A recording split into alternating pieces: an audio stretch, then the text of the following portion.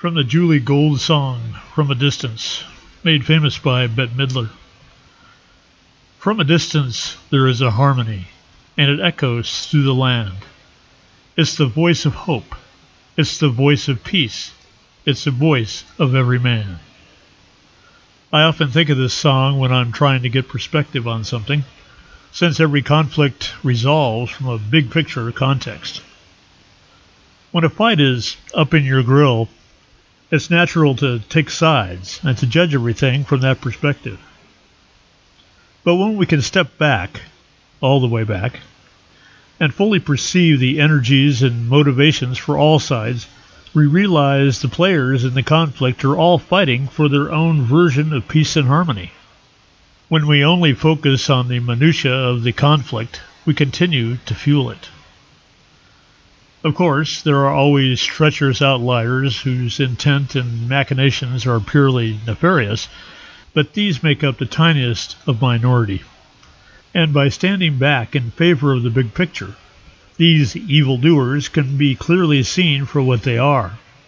Yet they, too, are playing their part in the unfolding of a higher understanding, where compassion and love returns to reestablish the fundamental harmony inherent in creation. One of my favorite meditative books is Discovery of the Presence of God, Devotional Non-Duality by David R. Hawkins. In it, Hawkins tells the story of his journey into cosmic consciousness, where, in retrospect, he remembered nothing except residing in the infinite self. This was despite running a very successful psychotherapy practice and teaching at a local university, of which he remembered nothing. It was all non-essential by comparison to his fully embodied ecstatic state of non-duality. He didn't remember what he had been doing, only recalling his ecstasy of being. His life simply happened around him, peacefully and harmoniously, without any specific intentions or desires on his part. In a state of non-duality, there are no sides. Each apparent division is simply the playing out of cause and effect, each opposing side expressing negative and positive poles within a single game. Who wins or loses is simply a subset of the overall game. As a young man, I was ranting at my shaman teacher about evil global cabals manipulating societies, and she stopped me mid-rant. You know, that evil cabal you speak of is the single most effective contributor to waking up humanity.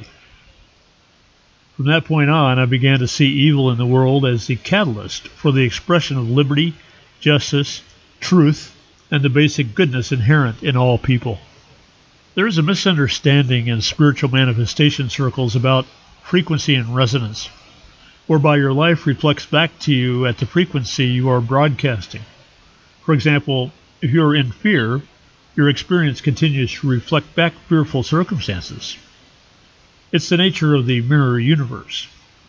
This property of life gets oversimplified to mean that whenever there is something negative, we must stop and switch to something positive, in essence, resisting all negativity.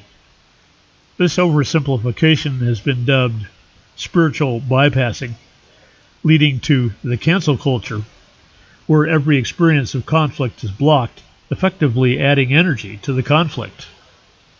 This overlooks the basic nature of the universe. By vibrating at the frequency of love, there is an allowance of all other states. Bad is simply not preferred, and good is desired. By allowing negative energies, there is a discharge and a re-entrainment with the eternal background harmony. The harmony was there first, and is the field within which the chaos was created. Chaotic energies, by necessity, expand harmonious energies because of the basic nature of creation. The mythological Lucifer fell from grace in rebellion against the harmonious whole, yet created a greater potential in the world for good to manifest. When we get hung up on the negativity in the world, adding emotional reactions and blocking or canceling all things bad, we become agents of the conflict. By observing the chaos without resistance and then choosing to find love, we amplify the goodness of not only our own life, but the lives of everyone. Resisting and fighting against what we see as evil only feeds it energy. By observing it and seeing it as an expression within the field of love, we allow it to dissipate and eventually burn out for lack of contribution.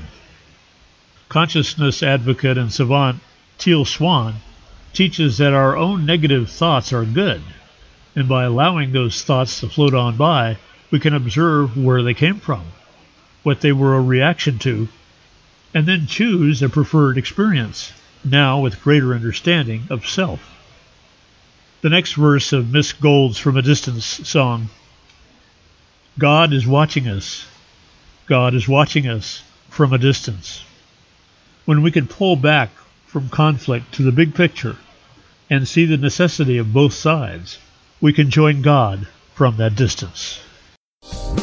You have been listening to This Quantum Life by Boyd Martin, brought to you by the Quantum Health Newsletter from Pure Energy RX, www.pureenergyrx.com.